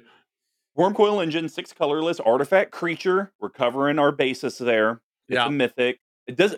Quick pause. Should this almost just be an artifact deck? Where is it like you put as many artifact creatures as you can, and then it's just you're using another creature type to help supplement? Or is it like artifact creatures and enchantment creatures, and like that's just like everything you're doing? Like I almost wonder how many creature types there are that have the both. So Let me tell you this. Wait, finish reading the card and then I'll come back to it. okay, Death Touch and Lifelink, and when it dies, and here's the other nice thing about it is that you're going to get a 3/3 worm artifact creature token with Death Touch, and then another one, but this one will have Lifelink. Okay, so I had this conversation with Single Aaron kind of recently, right? So the new Warhammer deck that came out is mono black artifacts, right? Mm-hmm. So I think because he was like, should I make this like? I don't want to do mono black, so I should do like Golgari with Glitza the Traitor. I was like, sure. So I think until that deck had gotten printed out that has so much mono black support for artifacts, I don't think you could. But now I think that would be a really interesting way to build this. Golgari, sacrifice, and artifacts, that would be wild. That would be actually be pretty sick. So I think now there is support if there wasn't a year ago. Gotcha. Well, and then that might be a Silencia colored card. The one that makes everything an enchantment. That's Silencia, right? Or is that mono green? That's Enchanted Evening. That's Azorius. Azorius. Never mind. Yeah. Completely wrong. So, anyways, you guys get the gimmick with Wormcoil Engine. It's going to count for 2 of our Baba Yaga things. It's a scary mid-range blocker and in the red zone. But then the great thing is that even when it does die, whether it be from our opponents or our own sacrifice volition, we're getting 2 more buddies to come along with it that still help us in the Baba Yaga stuff. Yeah, this card is actually terrifying. The artwork and on play. So you got there. It is very spoopy. All right. Next one we're gonna go with is a spooky card, and it scares the hell out of people. And I'm pretty sure this card, if it was in universe, would also be scary. Tergrid, God of Fright. 3 colorless black legendary creature. God. It has menace, and it's a 4/5, and you get it for about $275. Pretty cheap. It has menace. Whenever an opponent sacks a non-token permanent or discards a permanent card, you may put that card from a graveyard onto the battlefield under your control. It does technically flip and become Tergrid's Lantern for 3 colorless black, should you want to cast it for it. And it's a legendary artifact. Tap. Target player loses 3 life unless they sack a non-land permanent or discard a card. 3 colorless black to untap Tergrid's Lantern. I mean, I'm sweating just thinking about this card. It scares the shit out of me. So the funny thing is, we actually talked about this when we did the EDH Rec Salt list with me, SD, and Marketing Ross on Wednesday's stream, which that episode will debut next week for the collective. Or I guess if you're now listening to this in retro, it came out earlier. The time continuum doesn't make sense. No. So here's what I had said, Tuck. What if the card was still printed as is? You just took the text boxes and flopped them. So the Tergrid side would be the one stating, tap, target player loses 3 life unless they sacrifice, and then 3 black, untap, Tergrid, God of Fright. And then the Lantern would be the one where it's the sacrifice or discard. You may put that from a graveyard onto the battlefield under your control. I feel like that makes the card 10 times fairer because you can no longer reanimate it from the graveyard. I think that's the biggest issue with Tergrid is that I can kill it, but then, you know, if it's in black, they probably have reanimation and those types of spells. They're just going to bring it back. But if it was just an artifact, if it was on the backside, it's like you would have to return it to hand and then be able to cast it. You would never be able to pull it straight from your library or graveyard to the battlefield and have that intense effect. Do you think that would have made people feel a little bit more comfortable? Absolutely not. I don't think it matters if it's on what side it is. That effect is so oppressive. It doesn't matter if it's a creature or artifact or whatever. If it was an enchantment, that would be insane. But you're missing the point that it's on the backside of the card. There's no way to get it to that backside unless you return it to hand and then cast it. That's my point. I still think it's too. I don't think that changes. That doesn't change anything for me personally. That's still way too scary. Legit, you're way too scary. You're too scary. Yeah, that's right. All right. Well, why don't you round out round 18? I know we're getting down to the wire. I know, right? So let's go to this one. This is another classic Halloween one. I'm going to go with Bad Moon. So Bad Moon is pretty straightforward. It's double black for an enchantment. Black creatures get +1/+1. Spoopy AF, right? Like a lot of the tokens we're creating are skeletons, are pests, that sort of things are solid. And here's the best part, right? Here's what I like about it. You'll Baba just sacrifice Yaga, it to Baba Yaga. bingo, because your opponents are gonna think that, oh yeah, I'm playing my teeny weenies. I got this game on lock. I'm gonna keep this guy alive for as long as possible because all my creatures get buffed. And then you throw it right on their face right before combat. It's very spoopy. Look at the old school, look, the old ones. There's a fucking skull on the moon. The art is, you're checking the boxes on the spooky side of the equation. On the is it good for the deck side? Absolutely not. This is such a bad card. Well, listen, if you don't like that one, you're gonna hate this one. To round out, before we go to the lightning round, I'm going with another card that's been old because the game is long. We're going with Quambadge Witches. What is wrong with you? Look how spoopy that art is. That artwork freaking rules. This is a bad card. It doesn't matter. Look at that artwork. It's incredible. Seb McKinnon, shout out to you and your sister. Double black for a creature, human, wizard Harry, or wizard redacted, if you will, for 1/3. Tap, deals 1 damage to any target, 1 damage to any target of an opponent's choice. Let's go. It's spoopy. And then you just sack it to Baba Yaga. You play this on turn 2. You tap it. You kill out some sort of like mana dork. Baba Yaga comes out on turn 3. Turn 4, you kill another mana dork, or ping someone in the face, or hit a planeswalker, then sacrifice it. The game's already over. It's spoopy. Look, if we want to stretch what is spooky in the art or about the card, okay, that's fair. It has witches in the title. How much more Halloween can you get? The effect is worthless. It is so bad. It's got witches in the title, Mr. Combo. I'm so upset. You know what? Because Tuck did this, I'm going to... How are you going to round out before we go in the lightning round? No, I'm just going to piss you off. I know. Do it. Let's go here. Let's do it. How about Blightsteel Colossus? How's that sound? Wow. You like that? No, I don't. I don't like it at all. I don't want it. How is this even on your list? Or did you just pull this out of your ass just to spite me? No, it was on my list. Oh, yeah. Blightsteel Colossus, 12 colorless artifact creature, Phyrexian Golem. The art is spooky as hell. It's a Phyrexian, which is spooky as hell, and it does spooky as hell effects. Yeah. It actually fits. Trample, Infect, Indestructible. If it'd be put into a graveyard from anywhere, reveal it, shuffle it into the library. I like it. Usually you'll plop this down. It's just like, okay, I'm going to try to win off of Infect. Yeah. But you could then start messing with your opponents, and it's like, okay, I'm going to kill one person with it. Oh, you think it's going to be around? No, I'm going to sacrifice it.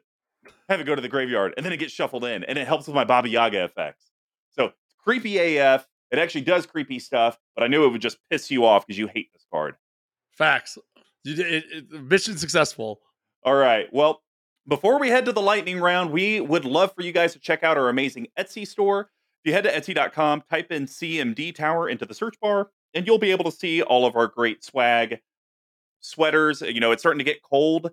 We got tons of those Jund holiday sweaters available. It's this nice combed cotton. It's super, super soft. We also have foil playmats. We do have nice hard metal tokens. Definitely, everything you guys do with any of the different sponsorship ways that we've talked about this episode, that all goes directly into the channel. Trust me, it does not go to my 90-foot yacht or Big Tuck's broken down trailer in North Carolina. I just assume that's what North Carolina has, is a lot of broken down trailers, correct? Correct. Okay. But no, for all reals, that's what's helping to get us to Magic 30.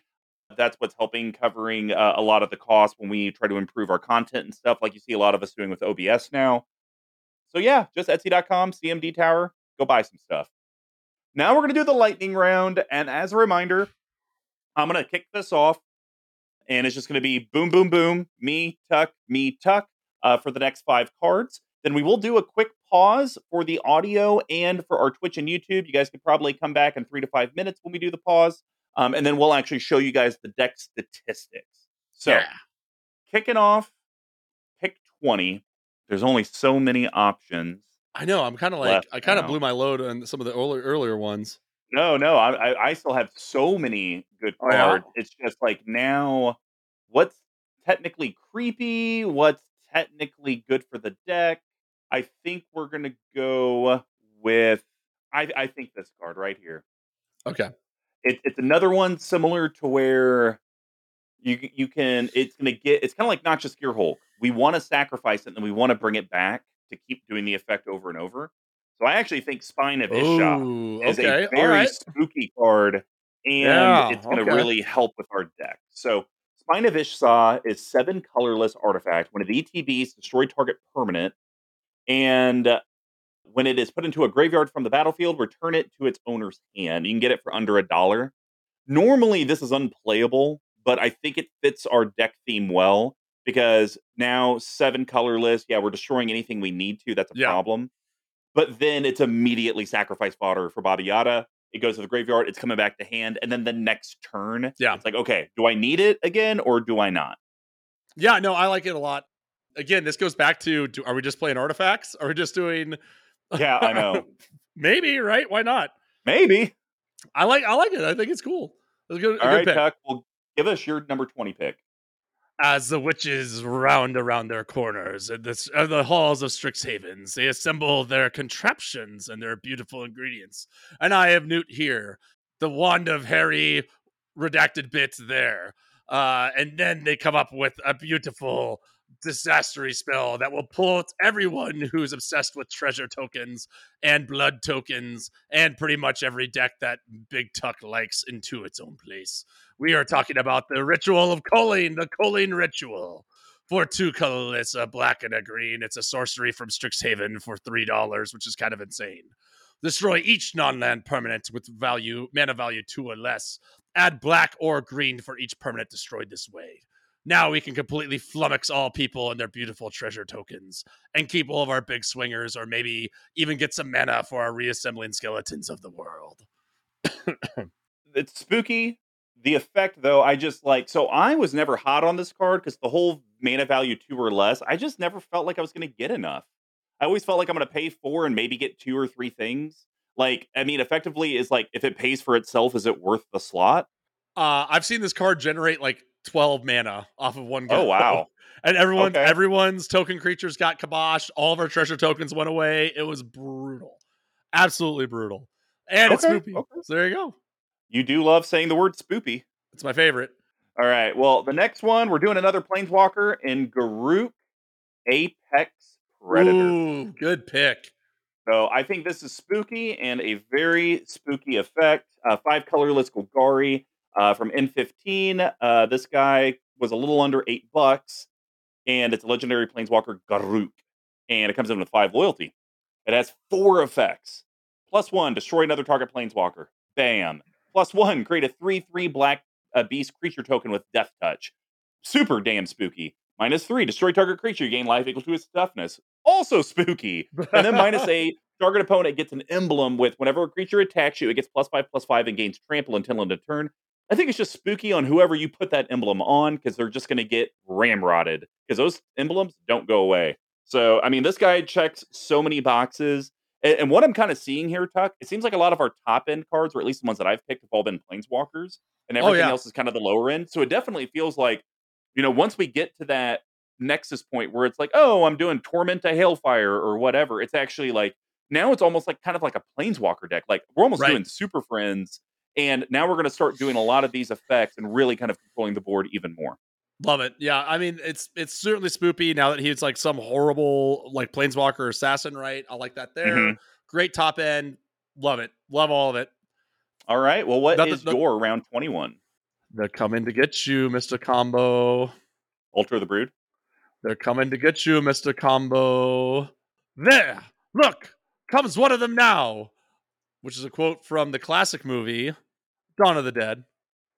All right, 2 colorless triple black for an enchantment from Torment. At the beginning of your upkeep, you lose 1 life.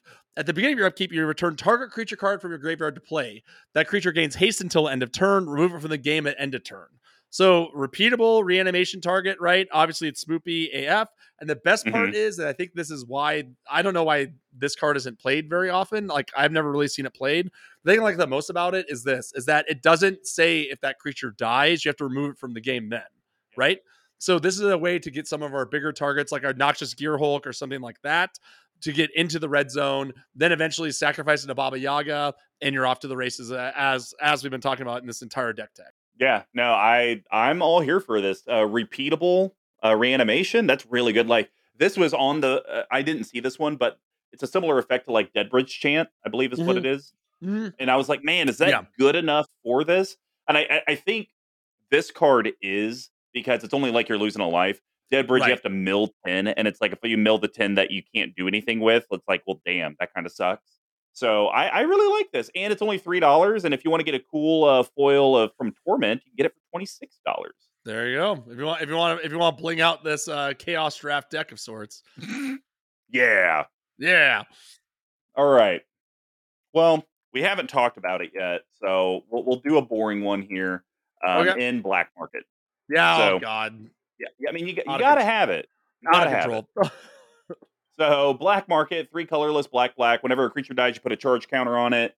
And then at the beginning of your first main phase, you end up adding floating black equal to the number of charge counters on it. Everyone, I mean, we're going to be sacrificing stuff. So it's like a bare minimum. Okay. Normally, when you play this, it's like, well, I'm getting a lot of the benefit from my opponents as well. Just whenever a creature dies, because I'm Right. usually sacking, then that when I sack, they have to sack. So it's a lot of this incestuous sacking. I actually look at this card in this deck is I don't give a f what my opponents do. At minimum, every single one of my turns, I'm probably adding at minimum 2 charge counters, maybe Right. 3 to it. Right. So, Right. and if it's like if I'm doing that at a bare minimum, I'm going to get out of control very, very quick. And once this gets big enough, because sometimes black market does get big enough where it's like, I don't know what to do with all this mana. I'm just gonna like Yeah. waste it. And so now it being an enchantment, this is another target to sacrifice with Baba Yaga. So What deck? We were playing one at your bachelor party where you had like 18 on here, and you're like, "Well, I have one card in hand, so what do oh you got to yeah, do?" my other Golgari deck that I built. Oh yeah, yeah, yeah. So Yeah. here's the funny part. So do you think WotC in its infinite wisdom thought that like charge counter on black market kind of makes sense, right? You're charging someone at the market, but Sure. like charge now is all like artifact and like electricity and whatnot. Do you think that was just an Huh. oversight? Probably. Yeah. Okay. I mean, there's only so many different counters they can do, right? Yeah. All right, Tuck. What do you got? All right. This man, much like the Godfather, is well gifted in the pants area and also is impossible to kill because he is Old Rootstein. For a colorless, a black, and a green, you have a 1/4 legendary creature, human peasant. When he enters the battlefield or at the beginning of your upkeep, mill a card. If a land card is milled this way, create a treasure token. If a creature card is milled this way, create a 1/1 green insect creature token. If a non-creature, non-land card is milled this way, create a blood token. So in a deck that cares about reanimation sort of shenanigans, either way, you will get another permanent that you can sacrifice to Baba Yaga. I don't like it. Don't like it? I don't Does like it do it. it? It's Does it do it spooky. for you? No, Even because with the accent. Even with the accent work? yeah, no. Because here's the issue, Tuck. I still think you're overvaluing how much reanimation we've actually put in this chaos draft. We actually haven't put a lot. We haven't talked about reanimate, animate dead. We haven't talked about any of like the basic ones.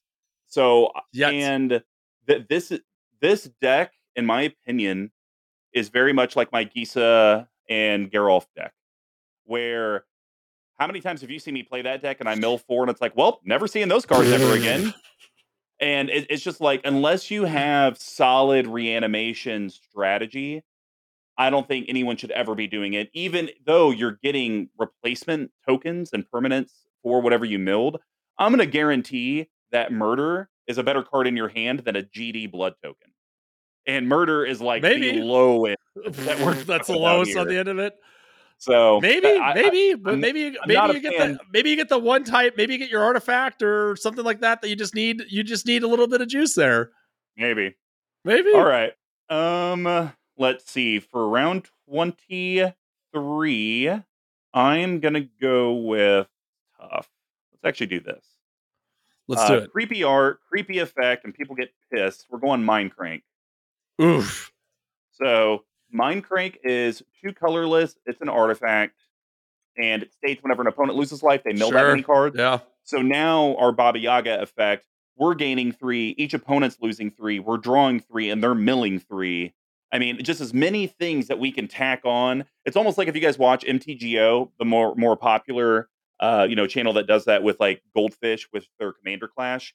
I want to Right. see a poker, like just like a card deck of just stacked effects. Just like, oh, they did the Baba Yaga effect, and it just like goes out. That's what I want. Yeah. So yeah, it's good. I like it. And that is like, there's some artworks like that is freaking terrifying. Like all this Phyrexian stuff is just like complete nightmare fuel. yeah. Yeah, absolutely. You know, I'm actually shocked that they didn't. Now that we saw that they re-added the Elvish Visionary into a Phyrexian Elf Scout, I'm shocked that maybe stuff like this haven't been like Artifact or Phyrexian Artifact, or Phyrexian Artifact, just to start doing it, because I think they're just looking to hype up Phyrexians for the upcoming sets. Right, but yeah, no, Mindcrank is a banger. Yeah, it's incredible. Love it. Love to see it. All right, what's your 23? And you only got one more after that. You got last two. I know. All right. I'm going to end on one that's good, and I'm going to end on one that's bad. How about that? I don't like it. You don't like it? You did talk a lot about needing some more reanimation package, right? Uh-huh. And since we're gaining life, and since we're already making our group of witches, which may or may not be called a coven, we might as well bring in the Veenwitch Coven. So this is a card that's for 2 colorless and a black for 3/3 vampire warlock, even though there's 3 of them. It's got menace, and then whenever you gain life, you may pay black. If you do, return target creature card from your graveyard to your hand. So again, we're already gaining life, right? We need that stuff coming from the graveyard out. This will give us something to do with maybe some leftover mana that we didn't have to tap down with our black market connections, or that we'd have to tap down with, I guess, just black market. So kind of a cute little card here, but more importantly, we can build our own coven, Kumbaja, which is our own commander. And this card, maybe other ones that we've talked about that I've already forgotten. A coven. See, this is a value. Win. It's creepy art. It has a creepy effect. It actually works with the deck. See, this is what happens when you actually go with the theme. This is a good one? All right. This is a good one. Okay. And I'm going to end mine with, pretty sure this is like the most popular Golgari legend out there. Oof. But I think it does fit the deck enough. Because even if we don't have a lot of non-token creatures in the deck, it's always good for at least our commander. So Marin of Clan Nel Toth. Yeah, 2 colorless Golgari, human shaman. Whenever another creature you control dies, get an experience counter. And at the beginning of your end step, choose target creature card in your graveyard. If that card's mana value is less than or equal to the number of experience counters you have, return it to the battlefield. Otherwise, put it in your hand. So we've already talked about multiple things that we're doing in this deck around sacrificing our creatures. Now, one of the things that'll be very difficult is if people keep removing Baba Yaga. It's like, oh man, it now costs 9. That's a little more than I want to pay. The weird thing, Tuck, I actually like Marin in the 99 more than the command zone overall, because she is such a target when it's in the command zone. Yeah. But when it's in the 99, people will get rid of her. But we've noticed that we've done a lot of gain life, pay a black, bring something back to your hand. I think once we have Marin and we at least have like 4 experience counters, unless we're concerned about exile, Marin's never going to go away, and our commander is never going to go away. Right, Our commander gets blown up, we're putting it to the graveyard, and it's coming back with Marin. Marin gets blown up, or even we need to sacrifice Marin to Baba Yaga's effect, get multiple experience counters out there, we gain some life. Hey, I'll pay a black mana, return Marin back to hand, and boom, it's back out now. I think it has a lot of legs. It's super boring, but I actually think it's too good to not include in the deck. Yeah, I mean, like, and I'd like this as like a backup. Like, Marin of Clan Nott decks are kind of played out at this point, in my opinion. Yeah. Like, I've been seeing them for 5 years, maybe even longer. So I think it's still like a good inclusion in the deck. It does what we were trying to do, and is like not gonna make our deck look more threatening than it actually is, right? So yeah, bet it. All right, last pick for you, and then we'll do our little short break. What do you got for pick 24? I'm gonna learn you something right now. You're gonna learn me. I'm gonna learn you something. So I am gonna go see you and I on Movie Pass or MC Pass went and saw Halloween the remake a few years ago. No, we didn't. I went with my ex-girlfriend from Kansas City a few years ago and went and saw Halloween the remake. Because I've actually never seen any of the Halloween movies. So okay, so excellent. So Halloween. I'm going to tonight to relax before my rugby game. I'm going to go see the new Halloween. Halloween Ends, right? And then I'm going to be writing my blog piece for my other 17th hobby about the trip arc of Halloween. Halloween Kills, Halloween Ends. So the first Halloween was a classic, right? John Carpenter, great. The second Halloween was also successful, but then they decided to do something a little different. They were like, well, what if we turn these movies, instead of being all about Mike Myers, what if we turn them into like an anthology, like a what's it called? Tales from the Crypt. So then they came out with the completely batshit insane movie where kids put on Halloween masks that then send lasers into their brains and spit out a bunch of cockroaches and snakes out of their mouth that then go kill their parents. Dead ass. And that movie is called, Mr. Combo, Halloween 3 Season of the Witch. We're going to a piece of magic history, baby. Season of the Witch.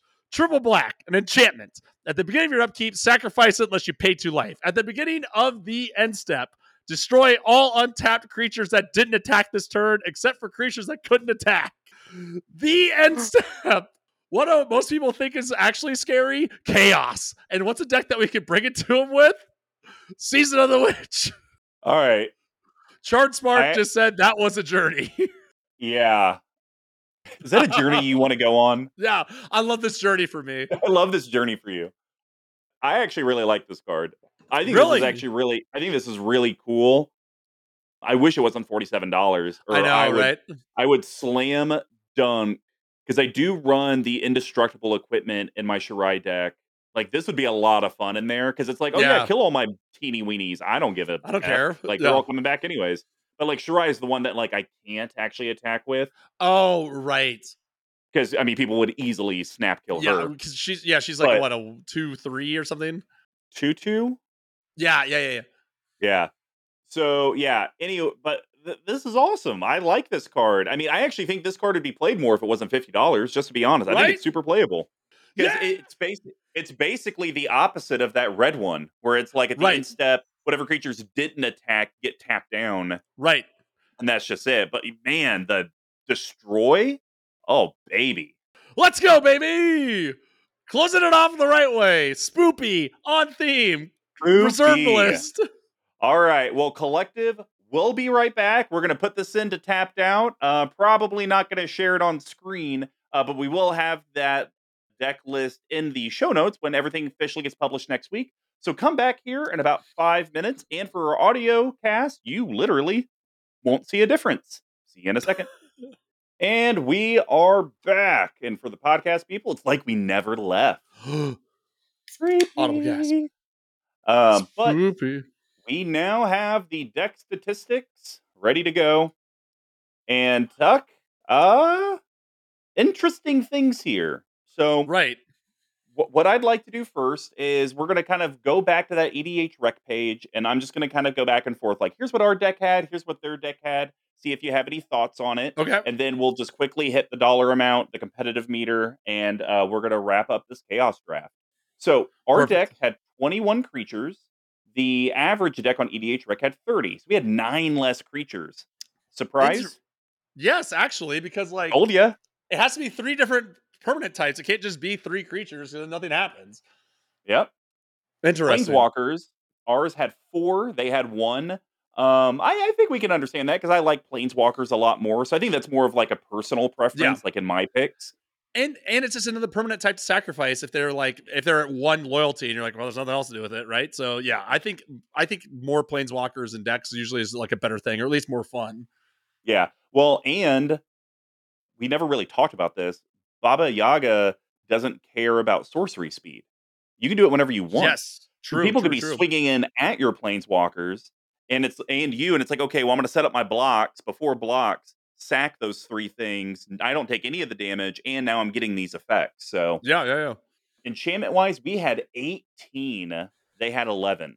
I think they're good. I think all of our picks are great. So I think this is going to be a deck that is really going to value from enchantments, especially like the Great Prax of the world. So I think having more of those is just fine. Sorceries, we had 6. They had 7. We were about in line. About right. Yeah. Can't sacrifice them, so don't want to have too many. And half of most of the ones, except for Colian Ritual, except for 3, were ones that we picked before we even started recording. Yeah.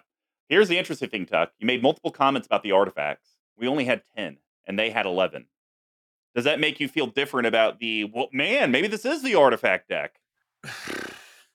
No, because I think that's like on average, yeah, that probably tracks. And honestly, they're probably very similar to ours, right? Like Mhm. Wishcall Talisman's definitely like a slam dunk in there. So I think if you want to go the artifact route, you have to put a little bit more effort into it. So that is not too terribly surprising.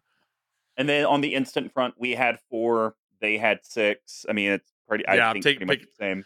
pick your poison. If you want to do more, if you want to do more interaction and instant speed, then fine. But again, I think it kind of betrays a little bit of the theme of the deck, right? Our average CMC was 328, which I think EDH doesn't give us that data, but I want to say based off the chart, they probably were like a 3.2 to a 3.6. So I think we were right there, even on the Yeah. low end, which I think is good. And we comment about this every time we do a chaos draft. Why in the world are our decks that we just build for this channel always a low CMC, yet our personal decks are like, what's your CMC? Oh, it's like 4.7. I don't know, 3.8. Do you have any problems with it? Yeah, I don't know. What's the matter? And then competitive meter, 62%. Nonsense. Whatever that means. Absolute nonsense. It's just so, Man. I don't know. Should we even bring that up? I guess we might as well. It's just like a funny thing to talk about, right? Yeah. The funniest part is how much of the mana goes down if you cut Blightsteel. That's got to put us down to like at least a 3 flat, right? I mean, look at the distribution. We don't have anything more than 5 or 7 rather normally. Well, I don't think if you cut out 13 total pips out of 65 cards that it lowers it It's gonna lower it. 0.28 average. True. But no, I'm pretty surprised by that. So thanks for making it until the end. And please leave us feedback on whatever consumption platform you found us on. If you're watching us live on Twitch and YouTube, thank you. Hit the subscribe button. If you didn't know that we do these things live, go do it anyways. Or if you're consuming this on a podcast or watching it on YouTube after the fact, leave that feedback. Let us know what you guys like. We need you guys to communicate because when you do, that's when we make changes. And when you don't, that's just when we futter around. And if you'd like to get a hold of us, here's how you can do that. You can get a hold of me at Mr. Commodore 5 on Twitter. I'll spell that except for 5. Big Tuck, where can people find you? At Big Tuck tweeting, nothing, no bits on there right now. So, but right. Do pay attention. Hopefully, by the end of the month, I'll have another article posted about the Halloween movies, like we talked about during the episode. There we go. You can always get at our main account at CMD Tower on Twitter as well. We will have this Chaos Draft list posted, plus the accompanying videos and stuff at cmdtower.com/BNBE159. And of course, we talked about the myriad of ways you could support us. Our patreon.com/CMD Tower, abyssproxyshop.com, code CMD Tower, or etsy.com, type CMD Tower in the search bar. All 3 ways are how you can access ways to help support the channel, but also support yourself. Be able to get things for your accoutrement for game nights. Definitely great ways to support us. So, Big Tuck, to close this out, Brews and Builds, the Chaos Draft of Baba Lysaga, the Night Witch. How do you think the episode went? Do you think our combined efforts have given this deck enough to where someone could just copy and paste it? Or do you think they're still going to have to do some tweaks because maybe we missed a few things here or there? Like the deck. I love the spoopy restriction. I like that as the like kind of deck building thing, right? I think I took it a little bit more literally than in some cards than in others. So the third one was a copy and paste. The second one was how do you think the deck went, or how do you think it's built? So the other one was, do you think the list that we've put together, someone could literally net deck it and it would be functional, or do you think kind of now looking at the list, all at once, we maybe missed some things and there's still some tweaks that need to be done? I think this deck is functional and fun. I don't think it's necessarily the strongest or best deck that we've done out of this, right? Mm-hmm. But again, like if you're into these spooky themes, if you want to play cards like Season of the Witch and Skeletal Summonings, I think this is a good deck to do them in because it does have that sort of thing. I think Baba Yaga is kind of like and the kitchen sink deck, right? If you want to go artifacts, you can go artifacts, right? If you want to go planeswalkers, you kind of can. I think the picks that we had is going to be like, I think you brought some really functional ones. I brought ones that are maybe like more goofballs or pet cards. So I think this deck out of the gates would be fine. So I think for me, I think what we've missed out on is I think we maybe need to figure out more ways to, I think, like Revel in Riches types effects where, gotcha. As the sacrificing, we're getting those additional different permanent types. So I think that's probably the only thing that, looking back on it, we could, or if someone went ahead and made this thing, they could go ahead and do that. I think once that happens, it will be a way, way more functional deck than what we're seeing here. Yeah. But I do think this deck is actually probably good enough as is to easily sit at a pre-con table and have Oh, fun. for sure. Oh, yeah. Easy. Yeah, Easy. you could have fun at a pre-con table. I think if you sat at a table that people are building gimmicks, you also would be able to still have a ton of fun. I didn't even think about gimmick tables. I gotta figure what gimmick deck I'm bringing next week. Oh yeah, that's right. So that's how I kind of felt about it. We would be super interested to hear what the community thinks about it. Leave a comment on the episode to let us know how much you liked it. But with that being said, we're gonna close this bitch out. See ya, spooky motherfucker! Music. Ooh. Oh, wait, did it skip?